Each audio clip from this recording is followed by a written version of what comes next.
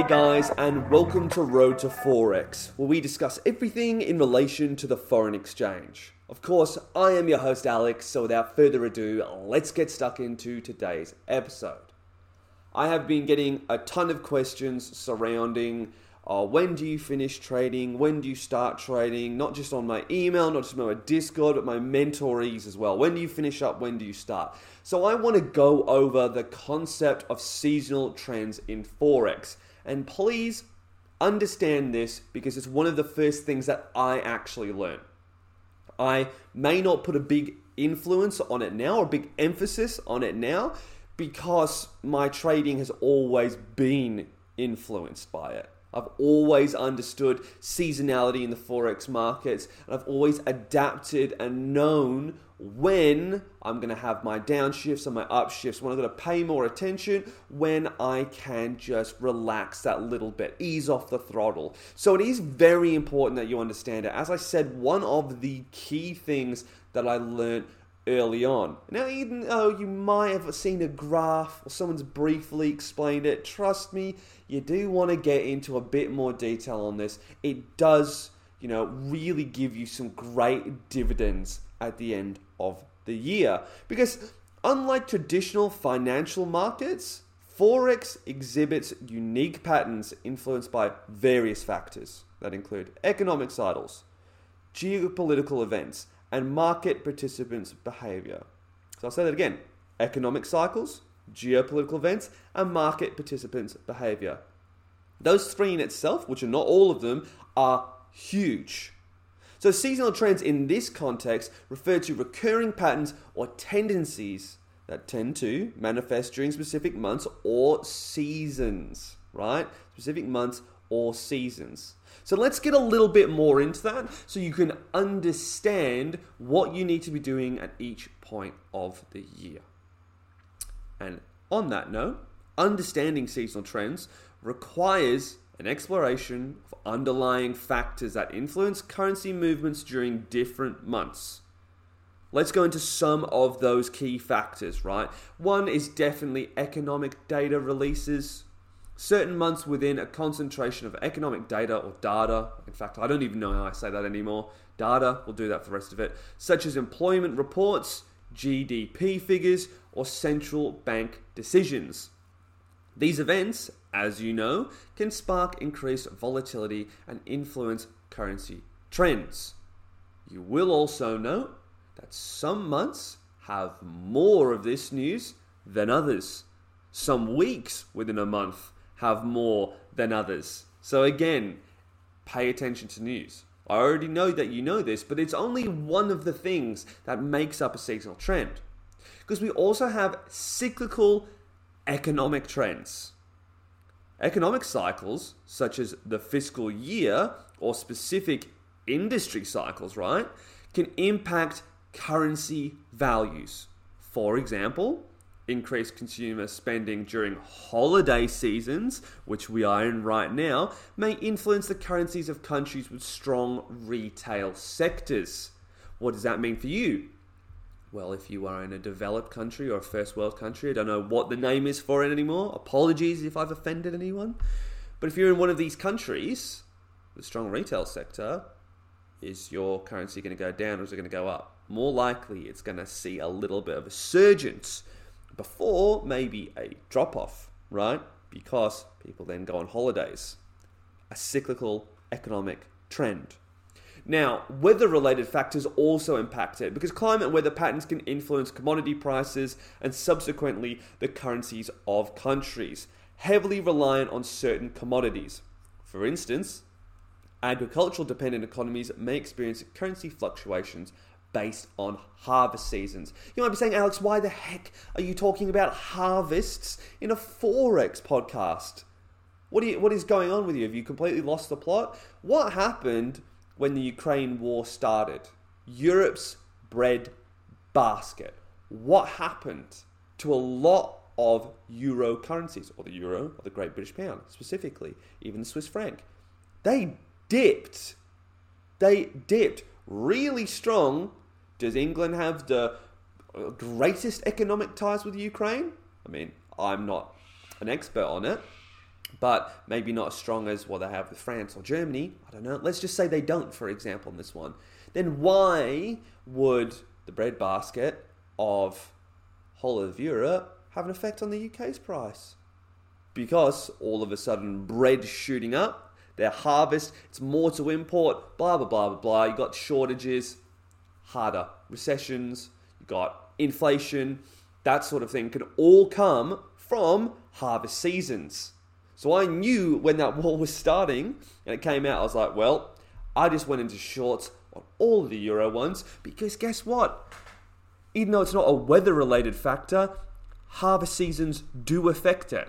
War is a specifically large example, but if you know that there's a hurricane going towards the biggest banana plantation in America, maybe there's going to be some sort of factor that is going to affect it and can have a negative impact on the American dollar.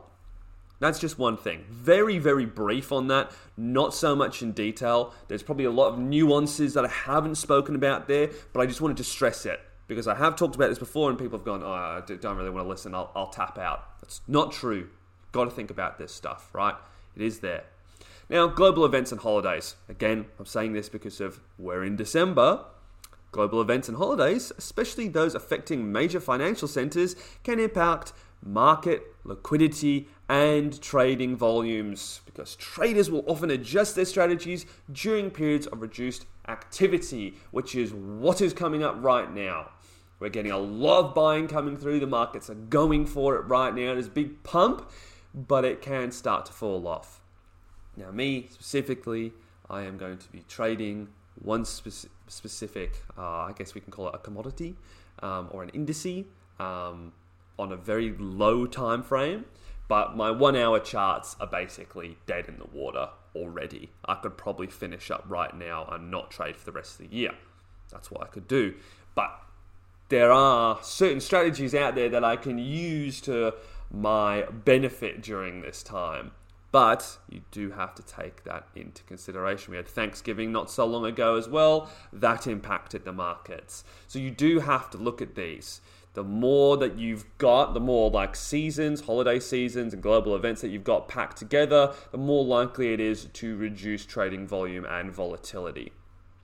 That's a correct statement there. So keep that in mind for what we're coming into right now.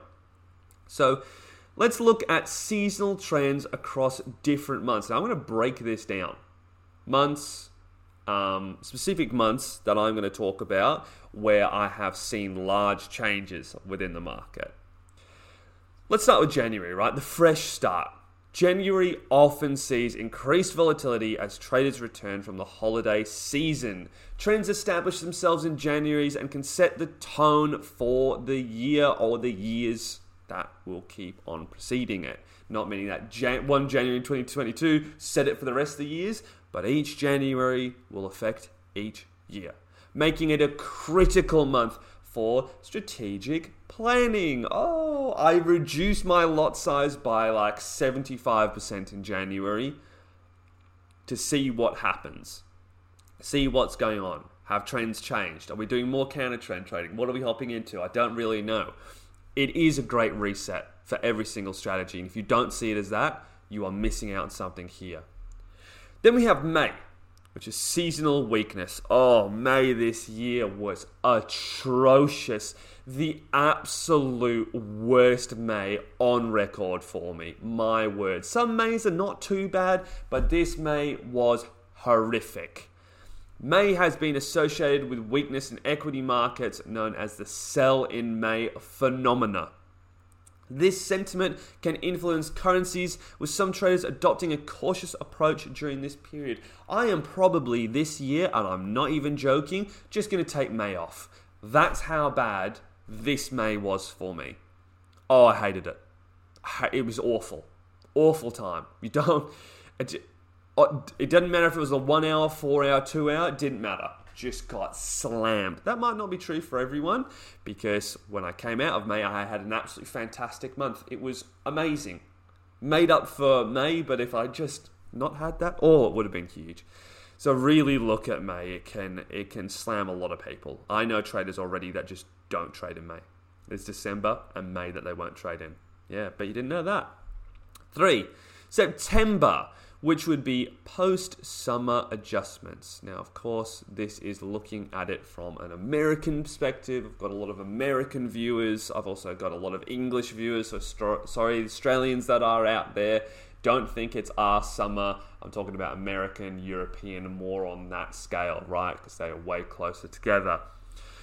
So September marks the end of the summer holiday season, and traders often return with new perspectives. Currency movements during September can reflect adjustments made in response to summer developments. So you can see September be quite weird. You can get a lot of volatility. You can have new, with these ideas coming to the markets, they can react slightly different to what they did in August, which is strange. But do be aware, if your September is a bit shaky on its legs, it can be because of this movement from all these traders coming back.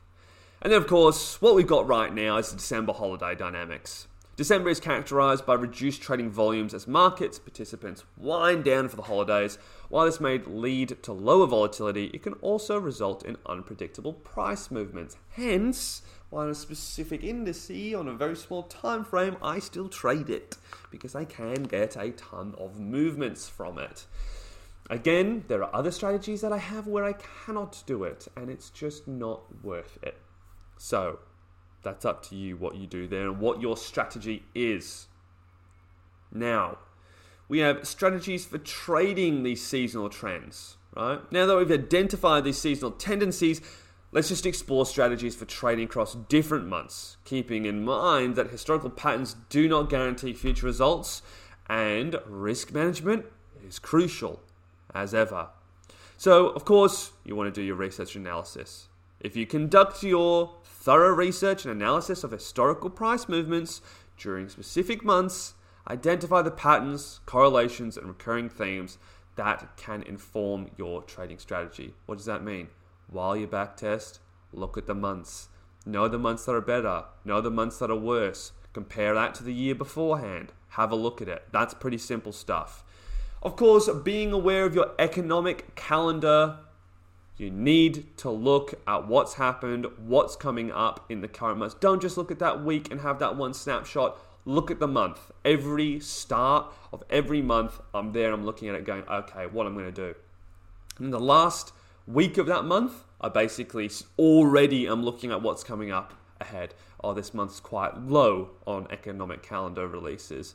There's probably not going to be as much volatility in the markets. I'm probably going to be looking at staying into trades for as longer. Maybe I need to reduce my take profits because of that lowered volatility. Oh, wow, crazy that. Oh, nuts. So please keep that in mind. You don't understand how many people forget that. Consider seasonal influences. Factor in seasonal influences when developing your trading plan. For example, if historical data indicates a pattern of currency strength during a specific month, consider aligning your trades with that trend. Now, that does not always happen, but you should base it on data. So go for it. But that's why I said doesn't always guarantee future results. Last June for me was really good. Yeah, I'm going into June this year and I'm hitting it hard, regardless, because I'm using data. I'm looking at my data. If it fails me, it fails me. That's what happened. I've got risk management there for a reason, right? Now, what we can do is delve into a couple of case studies to illustrate how traders might approach seasonal trends. We'll go for US non-farm payrolls in January. So, with January typically witnessing increased volatility, partly due to the release of the US non-farm payrolls or NFP report, traders may adopt strategies that can capitalize on heightened market activity, such as breakout or trend trading strategies. However, the slowdown in August tends to experience reduced trading volumes as traders take the summer vacations. This can result in lower liquidity and increased choppiness, much like December. Traders might consider adjusting position sizes or adopting range-bound strategies during this period. Wow, crazy. Is that not a big hint there? Your golden nugget. You can thank me later. So all you need to do is when you are managing, risk during the seasonal trading, just think about your position size. Think of using stop loss orders. Think of diversification. Do not just trade one strategy, trade multiple, and stay informed. Look at your economic calendar, guys. I don't know how many times I have to say this. Look at that economic calendar. Now, I could say so much more about this, the strategies that I use within specific months, how I look at, December fully, what I'm actually going to be doing, when I'm hopping on, when I'm hopping off. The Discord group already knows when I'm finishing up for the year. I'm not going to say it on here. You can join it to find that out. And go through that kind of thing there. I can go so much more into it, but alas, this is a podcast, and that 10 to 15 to 20 minutes, for example, is the sweet spot. So to get in much more detail, I'm going to be talking for ages. Now, super cool news. I basically got one spot left for the year for mentorships. That's it. That's all I've got. Obviously, I had quite a few people try and take advantage of that massive discount that I did a while ago. Awesome. But I am also going to be doing this, which is live trading the entirety of the Asia session and the first couple of hours for the London session. That is what I'm going to be starting. Now, for everyone that's thinking, how much may it be? It's $9.95 for the week. I'm going to be on for the whole time. Now, although a lot of you Americans are going to be like, oh, that's probably not good. There's going to be a few British people there going, oh, I don't like it. But you have to make sacrifices. I know there's guys that stay up till 1 and 2 a.m. just watching me because you can hop in the trades and actually see my analysis. Now, that's what I will be doing for the foreseeable future. So if you do want to get involved in that, and you're like, oh, yeah, I do want to do that. It's $10 for the month, or for the week, I should say, then join and we can start it from there. Anyway, guys, have a great one. I'll speak to you later. Stay safe and enjoy your holidays. Bye.